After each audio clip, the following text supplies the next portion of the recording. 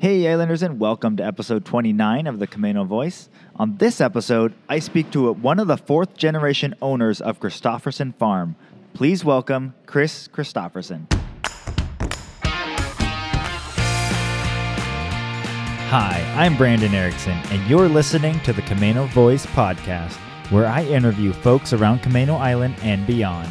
If you want to stay up to date on events, businesses, and even hear a little history of this area, subscribe to this podcast and share with your friends. Thanks for listening. Hey Islanders, and welcome to another episode of the Camino Voice, where we release a new episode every Tuesday. On this episode, I got to speak to Chris Christofferson from Christofferson Farm, and it was a really interesting conversation. One, because their farm has been here since the 1920s, I believe. That's when the land was purchased. And he's been coming up here since he was a little kid. So I got a little glimpse of what Camino was like way back when, as well as what the original land was that they purchased, and the whole evolution of how Christofferson Farm has become what it is today versus what it has been in the past. And also, I got to dive into the history of Chris and where he started with his career and how he's gotten to where he is now, and what he sees as the future of Christofferson Farm. So I really enjoyed my conversation with him, and I hope you will too. So without further ado, here's my conversation with Chris Christofferson. Hey Islanders, and welcome to another episode of the Camino Voice. Today I'm here with a fourth generation owner of Christofferson Farm. Please welcome Chris Christofferson. Welcome to the podcast. Thanks, Brandon. I'm glad to be here. So before we get started on everything, tell us a little bit about Chris. Well, I am one of 5 siblings in my family, and I'm right in the middle amongst 4 sisters. And I split my time a little bit between Seattle and Camino Island, spending more time on Camino than in Seattle. And as you know, I hang out over there at Christofferson Farm a lot, and I love it. It's a great thing. Very cool. Yeah, I up until just now, I didn't actually realize that you live technically in Seattle. I just figured you lived up here. That's right. I do spend more time staying up here than I do in Seattle, and my wife and I look forward to building at some point in the not too distant future up here. But right now, I do split my time. Okay, nice. So I want to go back quite a ways now. What brought the Christoffersons to Camino Island, and when was that? You know, it's kind of an interesting story, Brandon, because my great-grandfather, Alfred, was sort of a dairying pioneer in the Pacific Northwest. He established a dairy in Seattle, Christofferson Dairy, right around the turn of the century, 1900. And he brought pasteurization, actually, to the Pacific Northwest as a new thing. And brought a cream top bottle, which is a special type of bottle which allowed you to easily pour the cream off that would separate from the milk. And this was before the days of milk being what they called homogenized. Now all the milk you buy is that way unless you buy raw milk. At any rate, he'd established a successful dairy in Seattle. It was a small but growing operation, and he had 2 sons and a daughter, and his eldest son, also named Alfred, was already involved with the dairy and interested in being involved as a career as well. The second son, however, was much more interested in farming, and our great-grandfather must have been a man of some means, because he was able to buy this very large piece of property up here on the island and begin clearing a little bit of the land and also building the dairy and hay barns. And according to letters that I exchanged with my great aunt, who was the third of the children in that family, it was aimed at sort of bringing that second son into the dairy business through dairy farming, or at least as an adjunct to the dairy business. Those plans were really upset, however, because my great-grandfather purchased that farm, which way back then was much larger, included all of Camelot, the golf course all the way down to Triangle Cove. Wow. Yeah, huge. And he bought that in 1912, and then proceeded, as I said, to clear some of the land. A lot of it had already been cleared, but and then to build the barns. And the barns were completed in 1914, but that same year he passed away of what's called pernicious anemia. It's not a disease I tend to hear about now, so I don't know if vitamin knowledge or something like that might have eliminated it. At any rate, my grandfather was the second son, and the eldest son was already involved with the dairy, but he was fighting in World War I and wound up being killed in action. Wow. So that left my then 23-year-old grandfather, who was the one interested in farming, to manage everything. And because the dairy was getting to be a going concern, that really consumed a great deal of his effort. And it made it so that his farming ambitions sort of had to take a back seat while he tended to the details of the dairy business. Yeah. Very interesting, however. We have a lot of correspondence. My family they were good record keepers, and we have letters from my great-grandmother to my grandfather. And she was, even back in the day, here was a woman who was sharp in there pitching. He had to go address a dairymen's conference at age 23. And she said, you need to talk to this person, and this person. So she already knew who the hitters were. And when it came to his remarks before the group, she said, above all, be brief. So she was in there pitching. It really kind of cool. Yeah.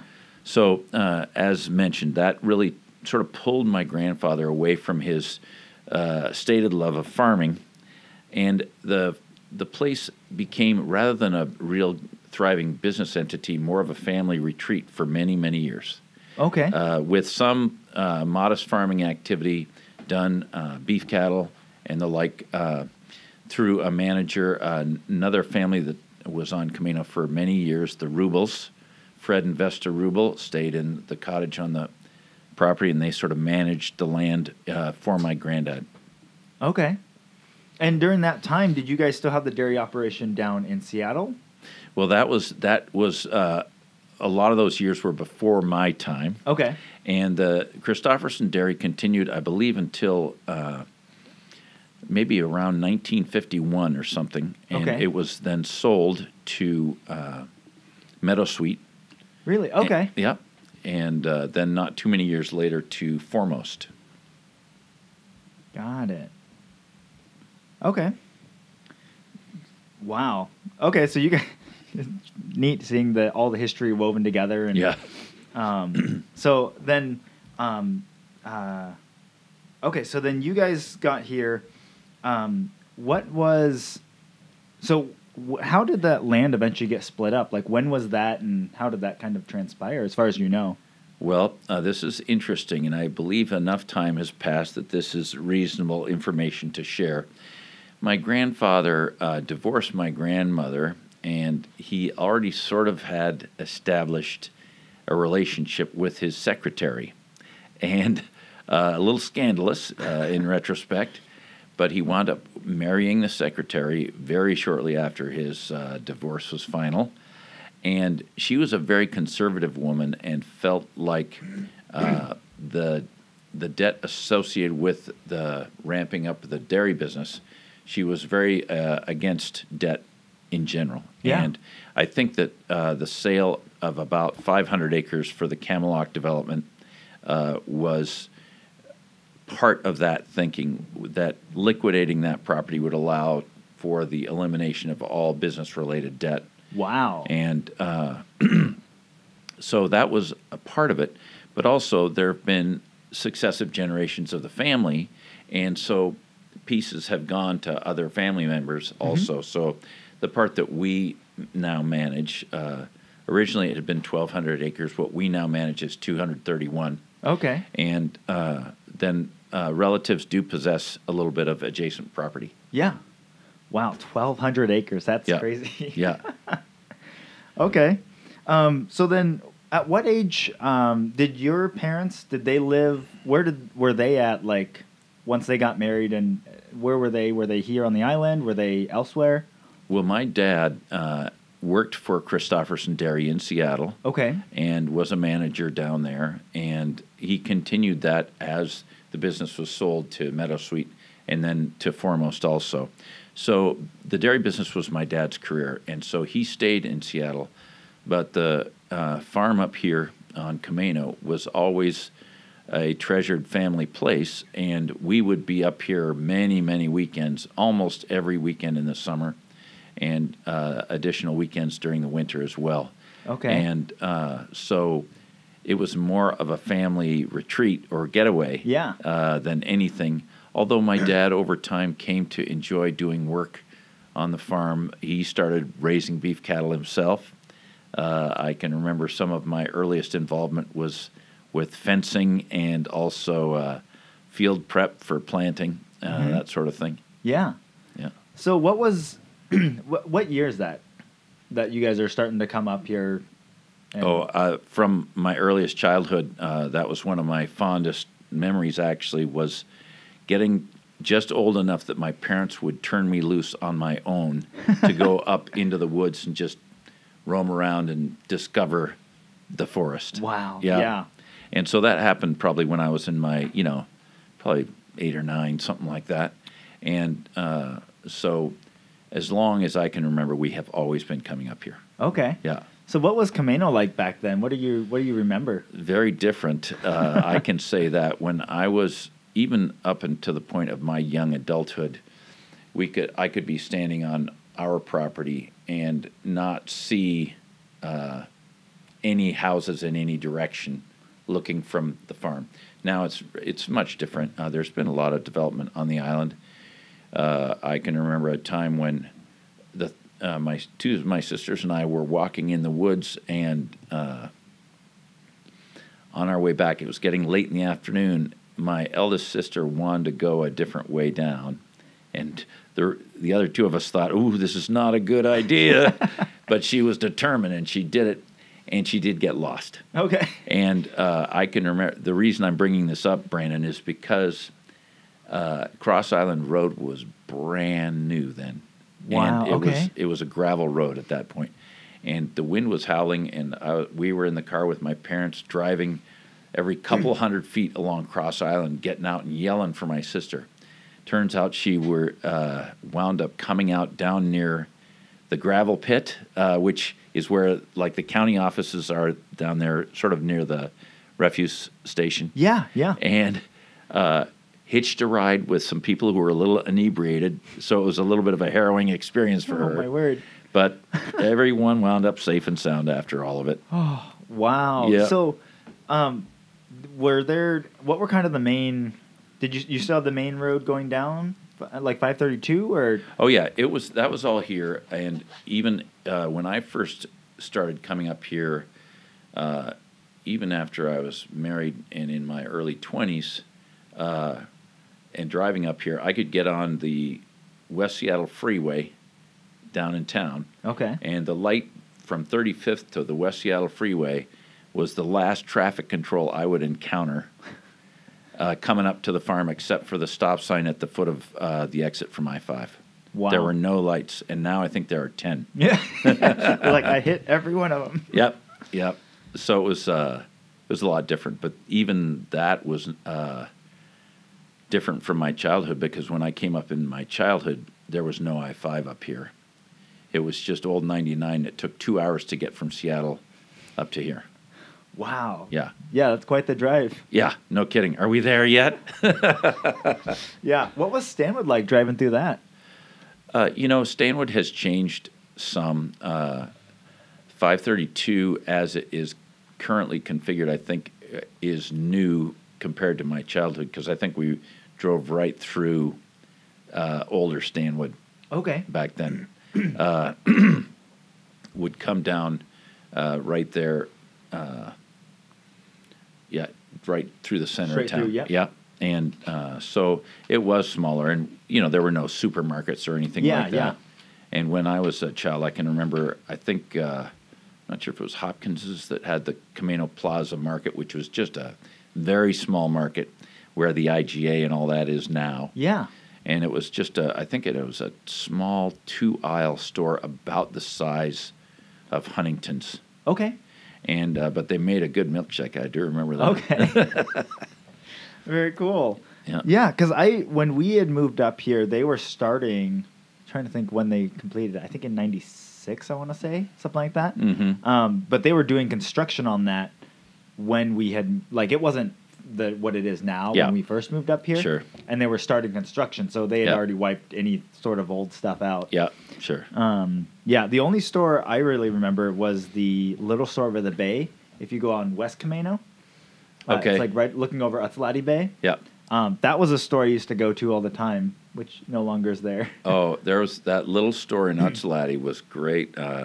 When my mom got fed up of having all of us kids around her ankles, my dad would take us up to the store at Utsalati because they had these white wood bins full of penny candy. Yep. And, for 20 cents, you could get a handful of candy, and we thought that was great fun, and it gave my mom a little break. Yeah.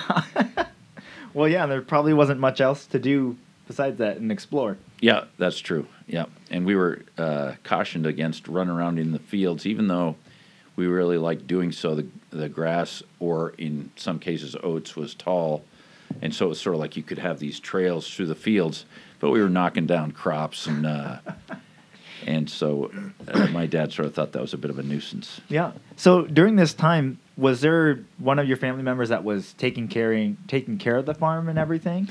Well, my grandfather was still alive, and he would be up here quite a bit. And as mentioned before, he had this manager, Fred Rubel, Okay. who lived on the property for a lot of those years. But when my parents and their kids started wanting to come up, I think then the Rubels were still involved but not living on the property. Okay. Yeah. And so my grandfather would have them do a number of things. He would do a few things himself, and also the Rubel's son, Fritz, they would contract with him to maintain perimeters and that sort of thing. Okay. Yeah. So then, growing up, you were coming up here, but living in Seattle. Correct. Then what happened, through high school, getting out of high school? What was your kind of decisions there? Well, when I got out of high school, I went to college back east, and it because the dairy business had really changed a lot in Seattle. When I was a kid, it was all home delivery, and when I was in high school, junior high and high school, it was transitioning into really getting your milk at the supermarket.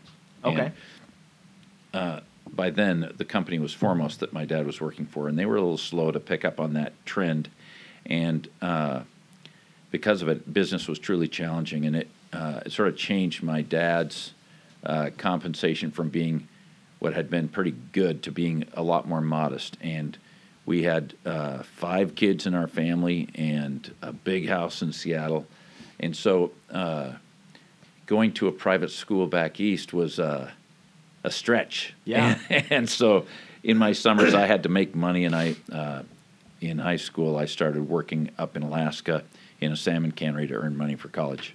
Okay. And so I was sort of busy most of the time, and then when I went off to school, then that was a different deal, and I would still work in Alaska in the summer to keep the money flowing in for school. Yeah. Yeah. So what made you decide on going back east for school? Well, the University of Washington is a good school, and it's become better over time for sure.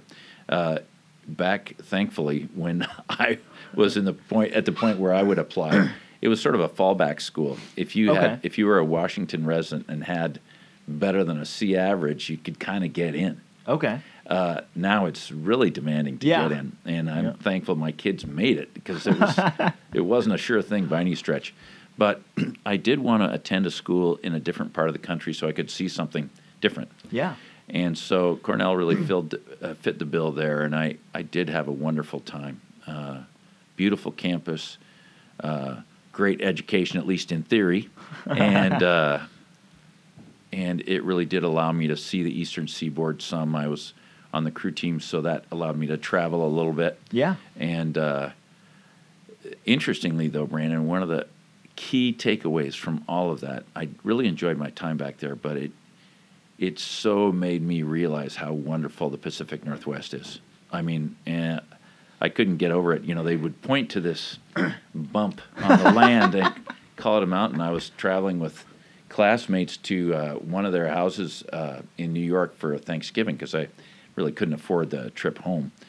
And they were talking about this mountain over there, and I said, "What mountain?" And it was, I don't even know that we would out here typically glorify that as a foothill. And so it was a real wake-up call for me about, you know, we are lucky to have all the natural beauty, the rugged mountains, the whole deal, the islands, the water.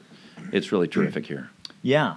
Yeah, no, that was something when we went over to Charleston. It was, we did a 8-month stint over there. And yeah, it was something that we were like, over there, there was flat. Like, you went up on a bridge that, like, was a little bit above sea level. Yeah. And you could just see as far, like, Oh, yeah. there was nothing. And it was so weird almost because you're almost like lose your sense of where you are just because there's no landmarkers, nothing. That's right. When I came back from my freshman year at college, it was dramatic to get to like Iowa and those states, and it was like someone with a giant ruler scraped that land perfectly flat. Yeah. I mean, truly flat.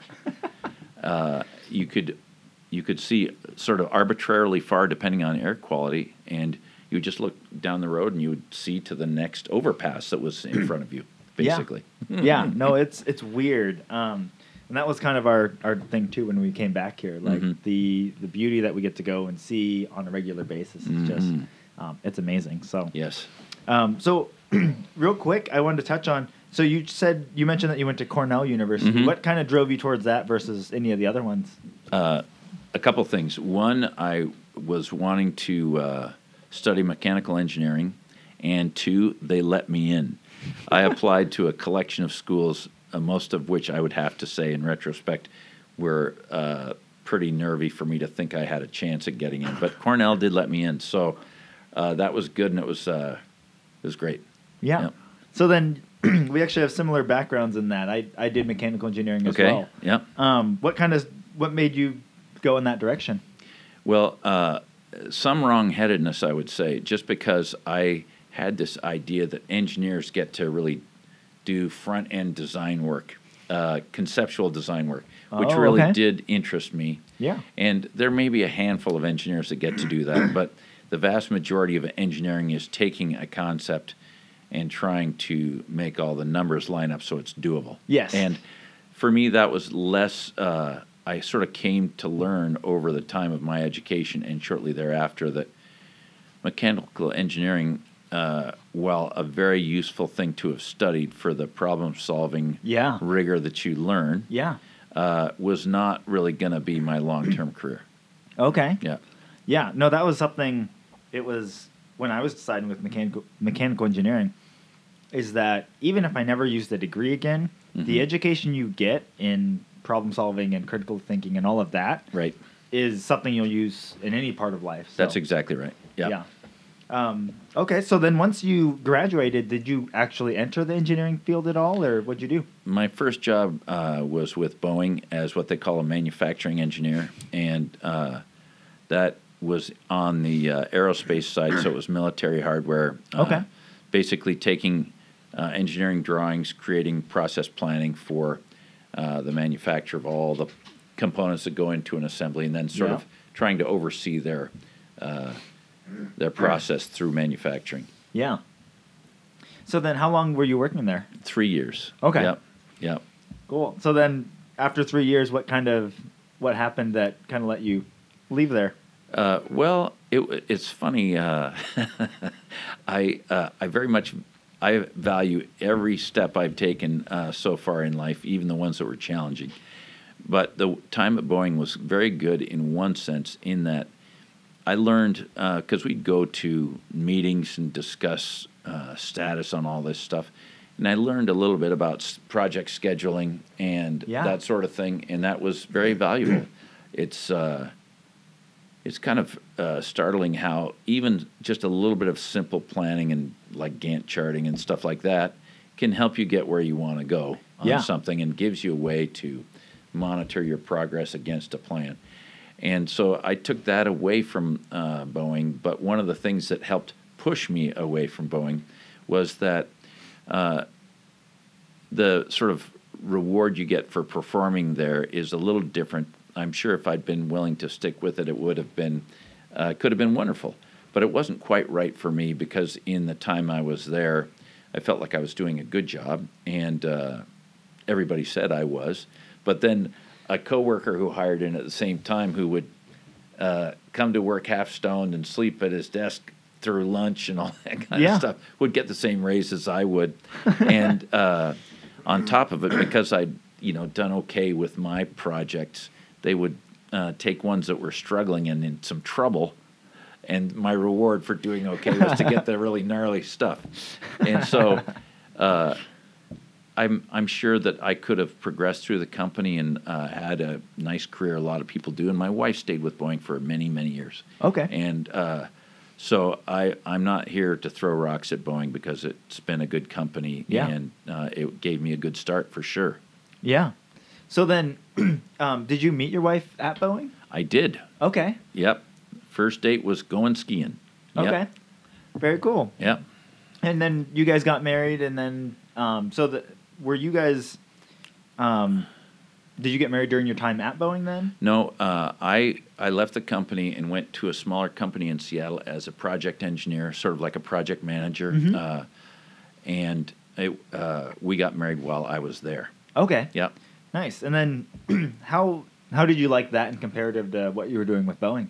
I liked it a lot. My timing wasn't exactly wonderful. They were in a strong growth phase at that point, and they had hired a general manager who in turn hired me. Okay. And I enjoyed the work a great deal, but that was right before the early 80s and the contraction that came in the beginning of the Reagan era. Okay. And those were some tough times, and for a company that had sort of aggressively grown, it was especially tough because they were stretched already when all of a sudden that contraction happened. So okay. they, when my boss who hired me got laid off, I thought, oh, this is not good. And my wife was pregnant with our first child, and so I went to her workplace lunch, sort of honoring her as she's about to take a pregnancy or maternity leave. Yeah. And I got to inform her at that going away lunch that no. I had just been laid off. Oh no. But we made it through fine, and but it was interesting for sure. Yeah. Okay. So then after leaving that company, where'd you go from there? I actually started my own sort of project management business, doing contracting for Boeing and the Navy, usually on mechanical assemblies that involved multiple processes: steel fabrication, machining, painting, finishing, that kind of stuff. Okay. And it was good and interesting. And then when personal computing actually started to be a real thing, I was quite interested in it, and I did dabble a little bit in some small business software development. Okay. And of all things, on a DBase platform. Nobody hardly now even knows what DBase is, but it was a database that had a compilable programming language. Okay. And so it could run reasonably fast as compared with, some sort of elaborate macro system in what then was Lotus 1-2-3, which was the hot spreadsheet, as opposed to Excel. Okay. Yeah. But I shifted a little bit more into technology. Okay. Yeah. Nice. And was that all within your company that you had started, or did you branch off and start? Well, I actually, yes, initially, but then I ceased operations in that company and created one that was really oriented toward technology, which was Virtual Stream, and I wound up launching into web design and all that sort of stuff as the internet came on, and that was really my last sort of standard career as opposed to the work I do up here now. Yeah. Yeah. Okay. Yeah. Wow. That's very cool. So then, was taking that leap from after you got laid off, did you start looking at other jobs, or were you kind of certain, like, okay, I've learned enough, I want to start something on my own? Well, I didn't have like a powerful feeling like, oh, I can just launch some new venture. But the guy who hired me, that general manager who was laid off before I was, he's a very sharp guy with a lot of connections from prior work, and he quickly was able to establish a bit of a consulting practice of his own, and he asked me to do work for some of his projects, which gave me sort of a kickstart Okay. in that department. That's what led me to feel like this is at least worth trying. Yeah. Yeah. Okay. Very cool. So then, once you were done, so how did that kind of transition from the web design and all that stuff into Christofferson Farm? Well, a lot of years have gone by since all that stuff, and I'm at the age now, and thankfully, our finances are such that I can focus my efforts a little bit more on the things I think are most important, as opposed. I'm sort of retirement age now, anyway, and so I do work full time over there, and I draw a modest salary, but I'm pleased that I can work on that because it's something I truly care about. Yeah. And that's why I'm there, is because I want to see the right stuff happen there. Yeah. So then, was anything going on there during that, like prior to you jumping ship and moving over there, or what was the state of Christofferson Farm when you joined back in? Well, I had at least modest involvement sort of in my off time helping our mom, who for many years, interesting, I think I mentioned to you that my great-grandfather died at age 57, just 2 years after purchasing the farm. Okay, yeah. And my dad, his grandson, very much looked forward to retiring at Camano on the farm. And his father, my grandfather, had already given him the majority of that property. Okay. And he was doing work in the fields and feeding the beef cattle and all that kind of stuff and really loving it. But he also died young at age 57. And so my mom really was a sharp, creative thinker. Mm-hmm. And she just left us this past Easter at age 95. Really had a wonderful life. And but she was able to come up with a plan for leasing the property, the agricultural property, to other farmers or ranchers. And so we had a few different tenants over time.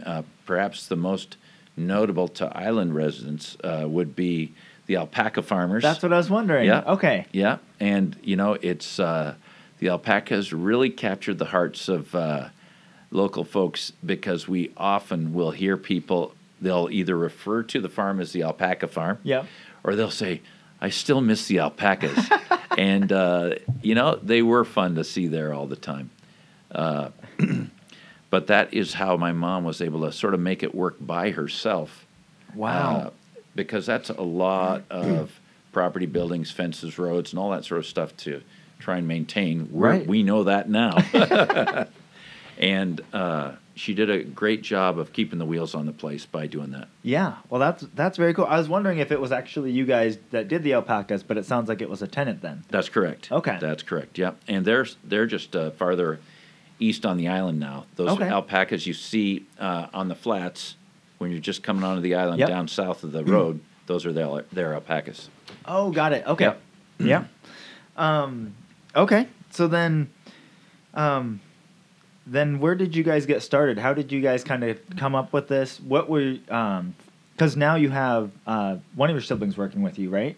Yeah, and in varying degrees, all five of us are involved. Okay. And we all five sit on the board of the farm and on the Zipline Tour Board. And, my one sister Mona and I run the Canopy Tour business for sure. Yeah, that's how it goes. Yeah. Yeah. So then, when you jumped into this, then what was kind of your vision for Christofferson Farm? Well, that has been sort of an evolving thing. We got involved. My mom, again, to her Enduring Credit, had established a limited liability company to progressively transfer the farm over to us over a long period of time so it could avoid a big tax burden or something like that. And the time came when we started really running the operation ourselves, which is probably now between 15 and 20 years ago. Okay. And the alpaca folks were on the property, and they had come about 8 years before, and they came as a couple with 300 animals, and their herd had grown to over 600. And while they were staying in that 800 square foot cottage, they had triplets. Oh my word! And suddenly, they were kind of bursting at the seams. And the good thing is their business was very successful, and it allowed them to buy that nice place further east on the island. Very cool. Yeah. And so we got to a point for a lease renewal, and we talked to them, and, the relationship was good, and we just tried to understand what their plans were, because they continued to operate our place after they themselves had moved because of their growing family. Okay. But it was also not the most convenient setup for them then. Right. And so we kind of agreed that we would do different things. And so it was at that time that we were kind of trying to understand, well, we have a lot of property and buildings and roads to maintain. We need to have a clear vision for a financially sustainable operation here. So that is going to have to mean doing some sort of business which generates revenue. Yeah. And we were in the process of trying to refine from multiple choices what we might do. And at that time, my sister and her husband went to a conference at Whistler. And one of the things, sort of side activities they could select from for this conference was to go ziplining at Whistler. Okay. Whistler and I think Whistler and the one on Haleakala on Maui were the first two in North America. Well, I don't know if, is Hawaii North America? It must be. Yeah, it has to be. Yep. And the first two in North America. And okay. My sister and her husband are very different people from each other, but they both were super excited about their experience. And my sister then, on a trip with her sisters and her mom over to Maui, persuaded the other sisters to try ziplining over there because there was one there. Yeah. And again, different folks, but they all were really excited about it. It got us thinking a little bit because the real obstacle to doing something like that would to be access to a suitable piece of property. Right. And we have a big piece of property with a lot of different terrain features, and we started wondering, well, would we be able to find a suitable course on our property to do something like this? Yeah. And it seemed like at each step of the way, as we looked at it, the reasons for trying it grew stronger. Yeah. And so we did wind up hiring consultants who operated, by that time, another very early tour in the United States, one out of Alaska. They came down to look at our site and evaluate the greater Seattle marketplace and that kind of thing. Yeah. And they felt like we had a strong story to sell around this and that it was a good idea. And so it was in, I believe, early 2008 that, 2009. Okay. When we sort of made the decision, we're going to try this. Wow. Yep. And so it was 2 years then of planning, designing, building, getting it all set, and then we opened in 2011. Okay. Yeah. So what were people's general reaction when you told them that that's what you guys were planning to do? We didn't make a lot of fanfare that that's what we were doing. Okay. It was, we wanted to get closer to it being a real thing on the ground and about to work before we wanted to share a lot of that with the world. Yeah. And people have been routinely surprised. They say, wow, how did you come around to doing that? And it was really only through the experiences of my sisters that we even considered it. Yeah. Because we were looking at some other things like possibly a corporate retreat center or something like that. Yeah. And those aren't bad ideas, and they aren't ruled out for the future, certainly, but this was one that really aligned well with our mission. Our mission at Christofferson Farm is Christofferson Farm celebrates family, honors heritage, and respects the land.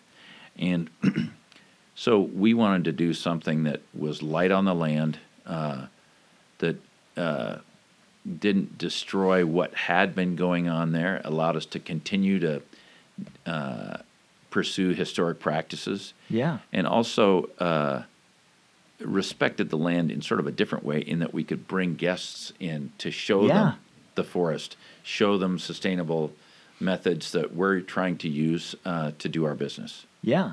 So, No, that's awesome, and I think it's such a neat. I mean, it's the concept, and then the fact that you guys have built it and it's continued to be successful is such a neat business, because it's so not what anyone would have expected. Right. And especially if you have a lot of land on Camano, which is obviously land is limited on an island. You can't just keep extending it. I think a retreat center or something like that would be the first thought that would come to my mind, is okay, we've got land, you could build, you can. Yep.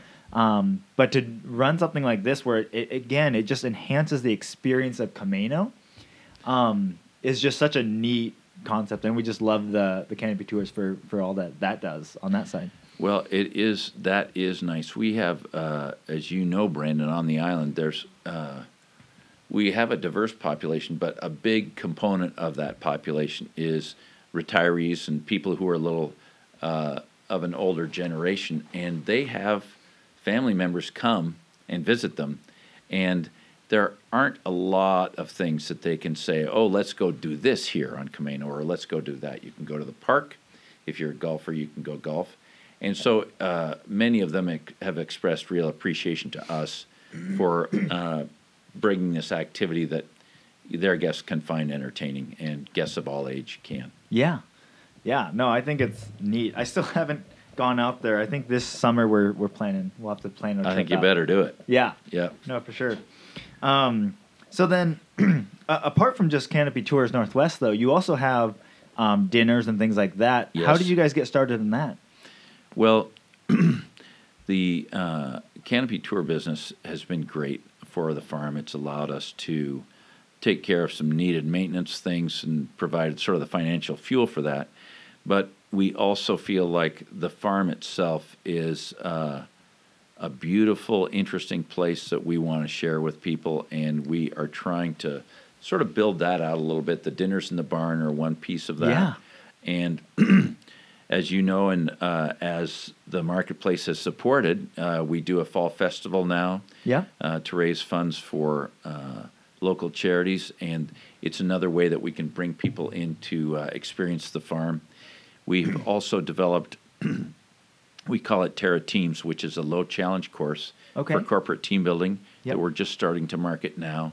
It's in a different spot on the property, and it's a fun exercise. Our staff people led some of our own internal folks through this, and I was one of them. Okay. And sometimes if there's one person who wants to step in and control too much stuff, they'll put a blindfold on them, so they have to rely on the others on the team. Yeah. To take the lead and depend on those people and look to them for that. And as you might suspect, I wound up wearing a blindfold. Oh, very cool. That's neat, though. Again, it's just adding more to that experience of what you guys are offering there. Bit by bit, we're trying to do that. Yeah. Mm-hmm. No, it's neat, and it's neat to see the evolution of that. Again, just how, because as a Boy Scout, when I was younger, we went and visited the alpaca farm. And, and then, I went off to college and stuff, came back, and they're like, oh, did you know that Camano has a zip line? Yeah. And I was like, where? Yeah. Where do we have that? So, no, it's really neat. So then, what do you see as the future of Christofferson Farms? Well, what our goal is, Brandon, is really to just continue doing a lot of what we have done, expand some. We'll probably do some modification of crops that we grow. We might wind up with some livestock on there a little bit. But more than anything, we want to continue sort of some historic practices, but do so in a way that's really sustainable, Yeah. where we can share how that can work with others and be part of sort of a collaborative process of learning how to do this stuff right. Yeah. And we like the idea of being able to share what we would do with others, share our property and the island with other people, because it is a fantastic place. And I still think in many ways it remains undiscovered. Yeah. Yeah, for sure. Even though that more and more people are learning about it, Yeah. it still is a lot of people. If you go outside of this area, Yeah. you talk about Camano Island, they're asking what? Yeah, where's that? Yeah. Yeah. So that's the idea, is just to, add on some things to what we're doing already, but not any wholesale changes. yeah. Mainly sort of improve and extend, if you will. Yeah. No, that's great. All right. Well, I'd like to end every podcast with some rapid fire questions. Okay, hit me. So the first one is, do you have a lesser known or favorite location on Camano Island that you like to visit? Wow, that's a good question, and I don't want to sound like I'm punting on this question at all, even though it may sound a little bit like that. Our place is big, and by the nature of some of these initiatives that I'm pursuing now, I don't even get to experience our own property in the same way that I used to. Yeah. And so some of the favorite places that I want to hang out on are different places on the property that are more recreational for me, like fishing in the lake and walking in the woods sometimes. Yeah.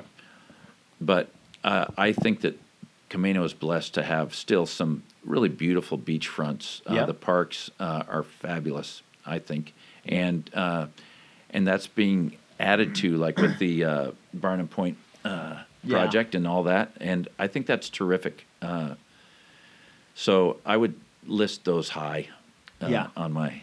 Yeah, and I think that's something that Camano just has, especially you living in Seattle. You're probably more aware of it, that you find those pockets on Camano where you can step into the woods and listen, and you can't hear cars. It's quiet. You just hear nature, and it's so relaxing. Like, you don't get that very much in life as you get going. It's true. Yeah. Just wait another 10 years and we will continue to learn all the demonstrable medicinal benefits of being out in the woods. Yeah. It's already happening. Yeah, no, for sure. Pretend you have a friend from coming to Camano from out of town. What would their first day look like here? Well, consistent with my last answer, I would say that we would spend a lot of time on our place because one thing that I may not have shared before is we really have a lot of diversity within that place. Mm-hmm. We've got wetlands, a beaver marsh, a lake. We've got hills, forest, agricultural land, a lot of different things going on. So we would spend a good portion of the day there. We might run over to Arrowhead Axe and do a little axe throwing. And, I'm pleased that we now have a few more eateries and watering holes right here on Camano because for many years there was almost nothing. Right. And so you can go and have multiple choices for a good burger or something even better. Yeah. And you can get a beer. So there's a lot of opportunities. And in addition to doing the parks and all that kind of stuff, I'd probably try and give them a quick tour of the whole island to get a feel for that. Right. But not tons of time, quite a bit of time on the farm, and then maybe one other spot, and then food and drink. Yeah. Very nice. Who is an interesting or fascinating person in this community that I should interview next? Ooh, I don't know whom you have interviewed. Well, you can throw out names and I'll tell you. All right. There are a lot of them, I think. And I enjoy a lot of people up here. And I'm still learning who they are. I don't know if you've talked with Randy, Randy and Marla Hegel. Yeah. They are big community boosters, and they're thinking creatively about new things that they can develop. I work some with Renee Kettler, who's the Remax person Yeah. here, and a real solid community booster also. I don't know if you've talked to her. And then there are I think that it would be an interesting story to learn about the alpaca people. That's Karen Byram and Ugo Loa, and what their experience has been, because they brought those animals first from Chile in South America Okay. up to upstate New York in a chartered jet, and Wow. they had to be quarantined, I think, for a year down there before coming up Okay. to upstate New York, and then quarantined maybe for another month, and then trekked across the country. So they took a long trek to get their business and their animals here, Yeah. and it's quite a story. And they've sold them all over the world, I think. Wow. It's a different business now, I think, because they were early adopters. But Okay. I think they would be interesting, and I will take it as my assignment to come up with a couple other good names for you. Very cool. Yep. Yeah. No, I would love to interview them. They, Yep. like you mentioned already, like they've been.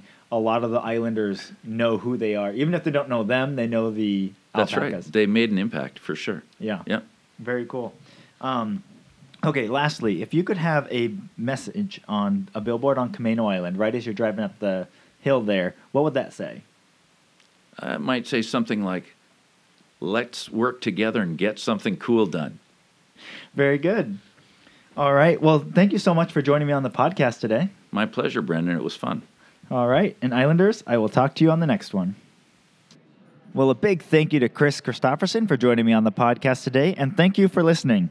If you haven't already, be sure to rate, review, and subscribe to our podcast on your favorite podcast platform. And for more information on this episode or previous episode, go to camanocommons.com/podcast. That's camanocommons.com/podcast. Thanks for listening, and see you next time.